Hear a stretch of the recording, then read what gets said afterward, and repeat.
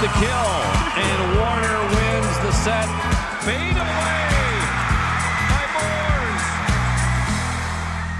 Moores. When you think about athletes who go to the next level, going to the professional level, South Dakota, we've had players in the NFL and the NBA and Major League Baseball. We've had golfers in the PGA, but we've also had golfers from South Dakota in the LPGA.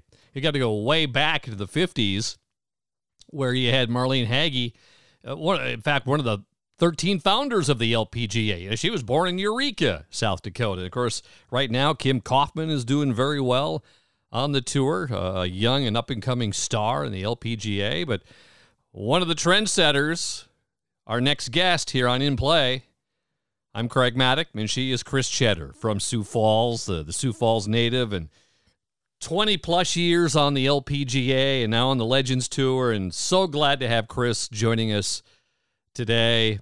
Chris, thanks for the time today. Well, thank you for inviting me. I'm here. Is it okay to call you a trendsetter? Well, you can call me that. I don't know if it makes it true. Growing up though growing up in Sioux Falls, probably in the mid 70s, you're not in high school yet. What was sports like in the Cheddar household? Was golf still something on your mind at that time, or were there other sports that you were involved with early on before you even got to high school? Well, if you ask any one of my caddies, they will tell you how unathletic Chris Cheddar is. It is bad. They know not to throw me balls. They know that if I try to throw them one, they're probably going to have to dive for it. My other sport, my winter sport, I guess, was ballet. And if I could have done that, I think I would have chosen that over golf. Because as much as I love golf, I loved dancing. Did that help you at all in the sport of golf? It definitely did. I think the way that it helped me the most was dancers are very much looking inward all the time. Like you're in class with 30 other people, but you are only thinking about yourself. You're focused on what you're doing. There's all this other stuff around, but you're looking in the mirror and trying to make corrections and just do your best, and you're just very focused inward. And I think that in golf, I was always that way. I didn't hear anything that was going on around me. Nothing really bothered me. I just was very, focused on what I was doing, and I think that I got that from dance. So when did you kind of give up the ballet and golf became the most important part of your life when it comes to athletics? It was really in high school, probably my junior year. And I think I can't remember if it was my sophomore or junior year. I went to New York and tried out for the School of American Ballet. And I didn't make it, but I had not been dancing all that long because I started a little bit late. And so I still felt like I had a lot of room for improvement. I could maybe go home and work really hard and still would have a chance. My ballet teacher ultimately is the one who said, I think you could do it, but you're not ever going to be the best. And apparently I really liked, being center stage. Wow. And ultimately though, she said ballet careers are short and your golf you'd have a much longer career. I don't think they have a Legends Tour in the ballet field, do they, Chris? Oh man, it's funny. Every now and then I will still have a dance dream where I can dance again, and I'm on point, and I wake up and I'm like, oh, it's going to be a great day. Oh, that's great. So, but early 80s, you're in high school now at Washington, and you're winning high school golf titles. What was going through your life at that time? Golf was pretty big for you. And was it pretty much 24/7 for you? Well, no, because growing up in South Dakota, you're not playing year round. I would put my clubs away. Once school started, I had no tournaments. So if I didn't have a tournament, I wasn't as motivated. And I would just put my clubs away until spring and, the golf season started again. And I just would pretty much devote my time to ballet, and I was a basketball cheerleader, and I just did other things, and you know what, I really appreciate that. I look back on that, and I love that I was able to have these other things that I loved so much, and I think a lot of kids in any sport don't have that anymore, or as much. In a way, I feel like COVID was a little bit of a wake-up call for just that slowing down in your life and not having, so many parents with kids going, however many kids you have, that many different directions with practices and games. And, we never even had a weekend that was open. And so if there's a silver lining from COVID, I would say it was just that slowing down and just sort of enjoying kind of other things for a time. What was going on in the Cheddar sports family? I mean, you were playing golf. What was keeping the rest of the family busy at that time? Well, Mike was playing golf. We all played golf. We had a rule in our house that was start on 17 if anyone started talking about their round, because that could take all of dinner, and so that my mom would always be the one. She'd be like, start on 17. So when was it you really decided, okay, I'm going to make this really important, this is something that I want to go after? Yeah, I mean, I knew I would go to college and play there, and I sort of in the back of my mind knew that I wanted to play on tour. Never in my wildest dreams, even when I got my tour card the first year, did I think that I would do it for a long time. I thought I would do it for 5 years, and then I would kind of start my real life, and I had no idea what my real life was going to be, but I didn't think it was going to be golf. Somebody had to push you, though, right? Someone had to push you, whether it was in high school or in college. Who were some of those coaches that pushed you to make you a better player? Well, I wouldn't say that anyone pushed me. I mean, it was my parents were great about, never really pushing. It was always our choice, but I had a lot of people there to help me when I asked. Terry Crouch was the pro at our club growing up. My dad, my brother, my brother Mike, Eric, he just wasn't quite as into golf. My mom was always like anywhere we needed to be, she would get us there. And then in high school, Jim Luce was my coach. And it's so funny because he was the football coach, and he was such a, gentle golf coach. And I can't imagine, he had to be different, I would think, for football. He never yelled at you to give him 20 because you didn't hit a good shot. No. Never yelled at us when we made a mistake, And oddly, when I went to college, I got a coach that did, and that was awful. I remember leaving our first tournament from college, and we had finished second. And, I mean, we all played pretty well, and we finished second. We got in the car, and he's just mad, and everyone's silent. And I'm going, like, what's going on here? And he turns around, and he goes, well, do you guys like this feeling, finishing second? Wow. And I'm sitting there like, I guess not. Is the answer no? That was at TCU, right? That was at TCU. He only ended up coaching that a semester, and he ended up leaving at semester. And TCU was rebuilding the whole time I was there. I had 5 college coaches. Oh, From the time you were in high school to you're in college, what part of the game of golf really improved and made you really step up your game? I don't think I really stepped up my game until I got on tour. That was when I got much more intense and like I need to be a lot better.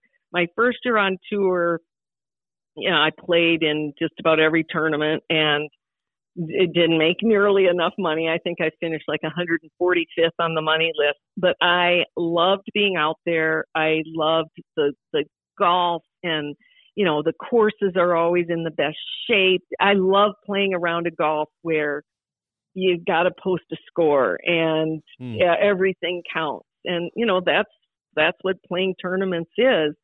And I was like, I love it out here, but man, do I have a lot of improving to do. It amazes me when it comes to the LPGA and the PGA that basically you are your own company and you determine, and maybe there's some luck with it, on if you're going to get paid or not, how well you perform, and all the expenses that you have. What was it like those first few years, knowing that, you gotta get a payday here sooner or later? Yeah, well, and this is where, I was so privileged that I had, every opportunity growing up, the best courses, the best teachers. My dad and mom made sure that, if I needed it, I got it. Although it did take a while before I got my first set of clubs.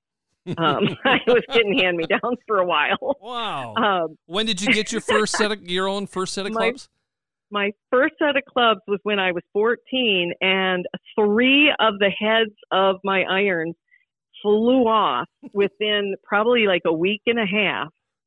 And because they had rusted through. And my dad was like, maybe we should get you a new set of clubs. So fortunately, I chose Hogan. Like I chose what I wanted, and I chose Hogan. And then I end up at TCU and a member at Shady Oaks, where Ben Hogan is a member, and I was playing the right club. Well, and you got a really nice relationship with Ben, and of course the book came out with it, and I'm going to talk about that in a second. But I want to first we'll jump to 1992. Okay, you've been on tour for 5 years, and you win the tournament, the Northgate. What was going on with your stroke, with your shots on that special day when you won your first title? Well, it was a super windy day. So it was, when it's windy, if you're a good ball striker, if you can work the ball, that's a huge advantage. So that was good for me. And that week, my dad was caddying for me, and I putted not great, but I didn't have any 3-putts, which is very rare for me to not have 1 3-putt in a tournament. And I made all of my, 3, 4, 5-footers. That was the difference. I don't think I ever did that. I must not have ever done that again. And here I'm thinking, with all the wind, I'm thinking, well, that's just South Dakota. You're used to the wind in playing in South Dakota. Yeah. Right. Well, and Texas, you learn to play in the wind. You learn to work the ball so that you can use the wind to your advantage rather than having it, push you around. And the other thing was the golf course had 5 par 3s, and I birdied 4 of them the last day. And a couple of them were kick-ins, like 8 inches. You had that feeling, though, right? It was just had a feeling you could almost do anything that day. Did you have that kind of feeling? I don't know if I had that feeling. I just felt good. I felt steady. I felt like, just play your own game and just stay in the moment. And when I won, I felt like, okay, this is what I'm supposed to do. And if you had told me that day, you're never going to win another LPGA tournament, I would have said, no frickin' way. Like I felt like I was on my way. So when you think back to that tour, the next 4, 5, 6 years, did you really start getting frustrated that you weren't winning a title once in a while? No, I mean, obviously yes, but not. It wasn't something that I always thought about. I had a lot of good tournaments. I had a lot of chances, and just for whatever reason, things didn't. I didn't win. But that's the thing with golf. I mean, as much as you want to win, and that's what you're striving to do, a couple of second place finishes in a month or two, like you're having that's good. Sure. So while I, wanted to win, was trying to win, I was still having, good tournaments where I had chances. And so, and it wasn't like, I was always playing bad on Sunday. Like it wasn't that, sometimes it was I came from behind on Sunday, or, somebody else shot a really low round, and it, just different things. It was never just one thing that I could go, this is what it is, and this is what I need to do. Other than my putting was always inconsistent, streaky. If I could do anything, I would, make myself a little better putter. Kim Kaufman from Clark Willow Lake, she's on tour right now. What kind of experience do you tell her about being on tour? Well, she's been out there, so, she knows the drill, but, just talk to her about the ups and downs of playing on tour. When you look back at your year or your years, there's always these you get on good streaks, you get on bad streaks, and like here's every golfer thinks that they have it and it's never going away. They also think at times that they've lost it and it's never coming back, and both statements are not true. Before we talk about Ben Hogan, I want to talk about, we talked about the 92 win, but in 96, you finished second to Annika Sorenstam in the U.S. Open. What was going through you in that tournament, knowing that you were that close of winning a major? Well, I really wasn't that close, actually. Because she was running away with it. On Saturday, I think she was up by like 6 or 7 shots going into Sunday. And so we all knew that unless she fell down and broke her leg, we were playing for second place. And Annika doesn't make many mistakes. She doesn't miss many fairways, so there's not a lot that can go wrong when she's playing. Let me just tell you this is one of my favorite stories about Annika. I was playing with her in Nashville. So we're sitting on a tee, just kind of waiting to go. And I said to her, I go, I like this golf course. And she goes, yeah, fairways are a little wide. A little and I wide? I just looked at her. I go, Annika, some of us like that. I mean, who thinks the fairways are too wide? They're Annika. all not wide enough, all of them. Yeah, exactly. But I'm trying to remember. I think it was 1995. I was leading the Dinah Shore going into the last 3 holes, and I 3-putted 17. I missed a 3-footer. I felt like I hit a good stroke, and it, I either misread it or pulled it a little or whatever I did. And I ended up losing to Betsy King. That was probably the tournament where I felt like I really let something get away. With the U.S. Open in 96, I was pretty proud of myself for finishing sole second place, because that was sort of the goal on Sunday, knowing who was in the lead by how much. Let's go to Ben Hogan, one of the biggest names in all of golf. And you ran into him, and a nice relationship between you, and he eventually wrote a book.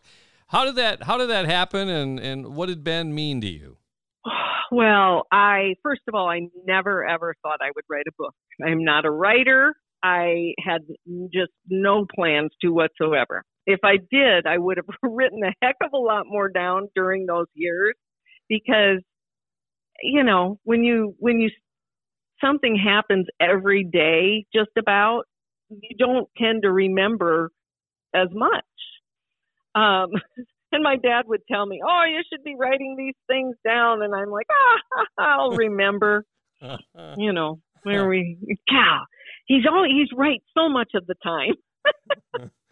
But anyway, my brother and I were going to school at TCU, and TCU did not have a great place to practice for the golf team. And we would practice out at this park, and we'd hit our balls and, go pick them up, and which was fine, but, not a great practice facility. And my brother had found out that Shady Oaks was doing junior memberships for like $750 initiation fee. They were trying just to get some younger people into the club. So he'd been talking to my dad about that, and comes up to me just out of the blue, and she's like, "Excuse me, do you have a gun?" And I'm like, "What?" And I said, "No, what?" And she goes, "That man over there, there was a guy over in a truck." She's like, "He's been following me, and I'm really scared, and I just don't know what to do." And so, me, South Dakota girl, I'm like, "Here, get in my car. I'll give you a ride wherever you need to go." I told my brother that story, and he's just like, "Oh my God, you are an idiot." "Chris, did you ever think that maybe it was a setup?" And I'm like, "No, South Dakota." But he says, "But tell Dad that story." And when I told my dad that story, he was like, "That's it. We're getting you those memberships at Shady Oaks." So we became members at Shady Oaks, and they told us, "We leave Mr. Hogan alone. You don't talk to him. If he wants to talk to you, he will, but you are not to seek him out." And so I did that at first, but then it felt like I was saying hello to every other person that walked by, and then I would see Mr. Hogan, and I would act like I didn't see him. And I thought, this is ridiculous. What am I doing? And so I finally just kind of was myself and, said hello. He said hello. And that was it. And then just through the time that I was there, and he saw how much I loved golf and how hard I was working at it, he just sort of took an interest. He would start to, stop and watch me hit a few and offer a bit of advice here and there. And again, like, I don't remember how long it took or how the relationship changed, but eventually he was coming out, and when I was first there, he would just hit a few balls, like he'd carry him in his pocket, walk around with one club, hit a shot every now and then. But pretty soon he was putting his clubs on the cart and coming out, and he'd stop, he'd watch me hit a few, then he would go and hit. And it was on this little 9 at Shady Oaks where you could just hit your own balls and go pick them up. And then it got to be where he would come to wherever I was. He would tire fairly quickly. He might only hit a couple of times, like 25 balls a piece. And then he would just watch me. And he would stay out there, for maybe an hour, hour and a half. You had to have been nervous at that time. Well, at first I was, but I think I was never as nervous as most people, just because I didn't truly understand the whole history. I mean, I knew he was a bit of a recluse, but I just didn't understand the whole mystique thing. And then I got pretty comfortable with him, and it wasn't always about golf. Like, we'd be hitting, and I'm a talker. And I think now this, I do think about often, like, there's all these stories of people watching him hit and never saying a word, and him never saying anything to them. I mean, I was saying something to him after probably every shot. Like there was no silence when he was out there. And then when my little brother would come out, Eric, I mean, we called it the sideshow. And Mr. Hogan called it the sideshow too. He'd be like, is Eric coming out? I just wanted to know if we're going to have the sideshow today. What was the sideshow? Isn't that funny? What was the sideshow? The sideshow was just like the up in conversation and joking and laughing Which was Eric totally was different than what we would think of Mr. Hogan. Exactly. Totally different. And I mean, it was a lot when it was just the two of us, but add Eric to the mix and it took it to a whole new level. What was the biggest pointer Mr. Hogan gave you? Oh, there were so many, but I would say it was mostly about playing golf, about managing your game and hitting the right shot for the right occasion and just, outworking them, outplaying them, outthinking them.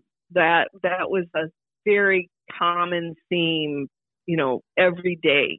Well, you also give back. You give back, Chris. You come to Sioux Falls a lot. Of course, COVID put a little bit of a strain on that recently. Yeah. But, you give back, and that's why I think so many people here in South Dakota respect you, because you could have easily left the state, not come back, not worry about us anymore. But you come back and you have kind of your own golf tournament here and raising money for kids. How is that going? Are you going to be able to have another one here real soon, and as soon as we get out of the COVID? Well, so we did the FCA Make-A-Wish for, I think we did it for like 12 or 13 years. And then I got involved with the Y and the middle school after school program. But all of these things, they just kind of ebb and flow, and people get a little tired of them. And so you try to spruce them up a little bit. The last thing I did was I didn't do it in South Dakota. Maybe I should bring this to South Dakota. We called it Weekend with the Warriors, and we brought in veterans from all over the country.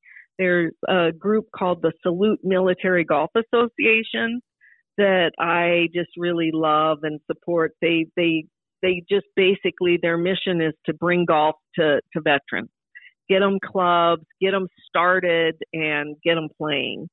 And it was such a fun weekend. Raising money was part of it, but it was also experiencing just being with these guys and, seeing what they have to go through and just being inspired by that. So it was the experience and the raising money for them. Chris, it would work in South Dakota because we love our servicemen and women. It would be awesome. For South Dakota. I might just have to figure that out. Well, you're on the Legends Tour. How busy are you on the Legends Tour? And you're playing with Kathy Whitworth and all these great names, Patty Sheehan, and you go on and on, Nancy Lopez. These are the biggest names that a lot of us remember in women's golf and the LPGA. How busy are you with it? It's so great to be able to still compete. I don't ever feel like I actually have my A game anymore, but it is just so much fun to be out there and still be able to, play golf like I love to play it in a tournament. You got a couple of daughters, and they're at the age now, I think, where they're just at high school level or just out of high school? I'm trying to remember. I've got a sophomore and a senior. Whew. Do they love golf, and do they have any aspirations to do something about it?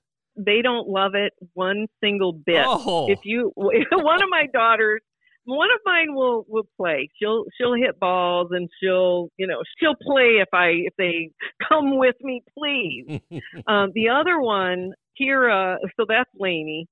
Kira, my youngest, if you ask her if she likes golf, this will be her answer. She goes, no. Golf is not a sport. Knowing what their mother has done, that's an amazing answer. Yes. Isn't it? Yes. She has no respect for for golf or me. no, maybe a little respect for me. So how much longer do you think you want to play on the Legends Tour? I would play as long as I'm able. I have a lot of trouble with my hands. I have terrible osteoarthritis in my hands, but it's super slow moving.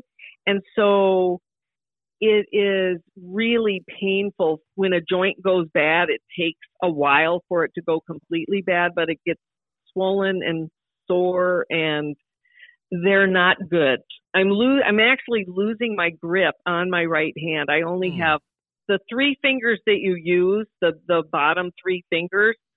I only have my ring finger, and I'm losing that. So I'm not sure what's going to happen, but I will go down fighting. I mean, I'll always be able to play. I just, I don't know how much longer I can really compete, though, because it is getting pretty bad. Lastly, Chris, if we know the ballet thing didn't quite work out, you could have lived in New York for the last 30 years being in ballet, and if the golf thing had not worked out, what do you think Chris Cheddar would have been doing? Well, I think I would have been some kind of healer, and I'm actually doing that now.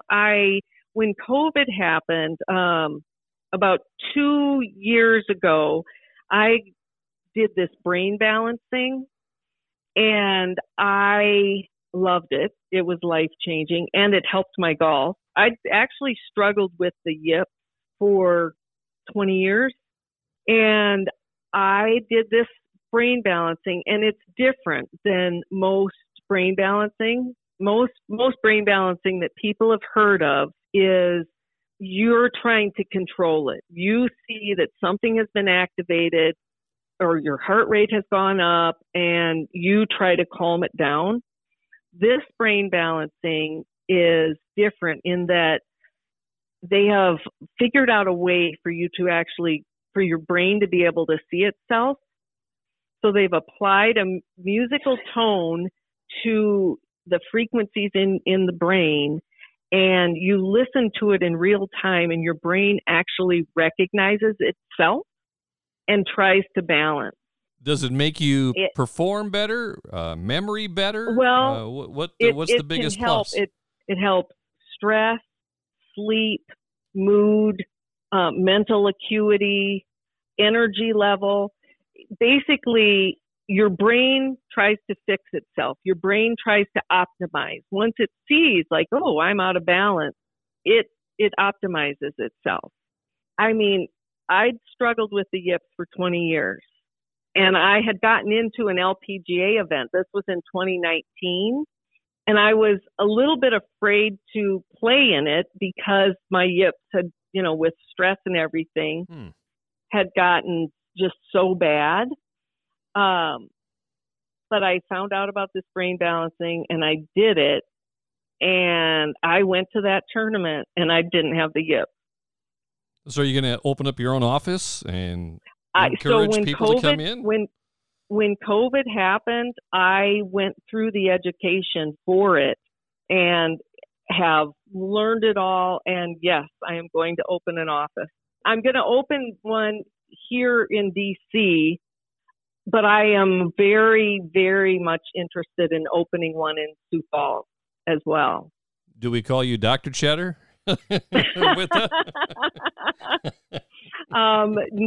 Actually, I mean, it's not anything that I'm doing to the brain, so you don't have to call me Dr. Cheddar. It truly isn't, though. Like, I'm not doing anything to you. It's simply your brain seeing itself and optimizing. And can I just tell you it's called Cereset. It's spelled Cereset. It's a combination of cerebellum reset. You could eventually down the road, you open up in Sioux Falls. Who knows how many athletes may come see you? Yeah, it's really for both. I mean, for me, just life-wise, stress-wise, my kids, everybody. We're stressed to the max, and that definitely got better. Like I handle stress so much better. But the golf, I'm telling you, in fact, in the tournament that I played in, it was an LPGA event, course is longer, like, tough. I didn't play well the first day, but my body wasn't feeling, very good. But the second day I went out, I felt better, and I ended up birding 5 holes in a row. I mean, like I hadn't played in a tournament without the yips for 20 years, and I did not have the yips. Last one. You're elected and selected to be in the South Dakota Sports Hall of Fame. What does that mean to you? Well, I mean, it was thrilling. I don't consider myself much of an athlete, so like to be in the Golf Hall of Fame, I understood that, I guess, a little bit, but to be in the Sports Hall of Fame is pretty amazing.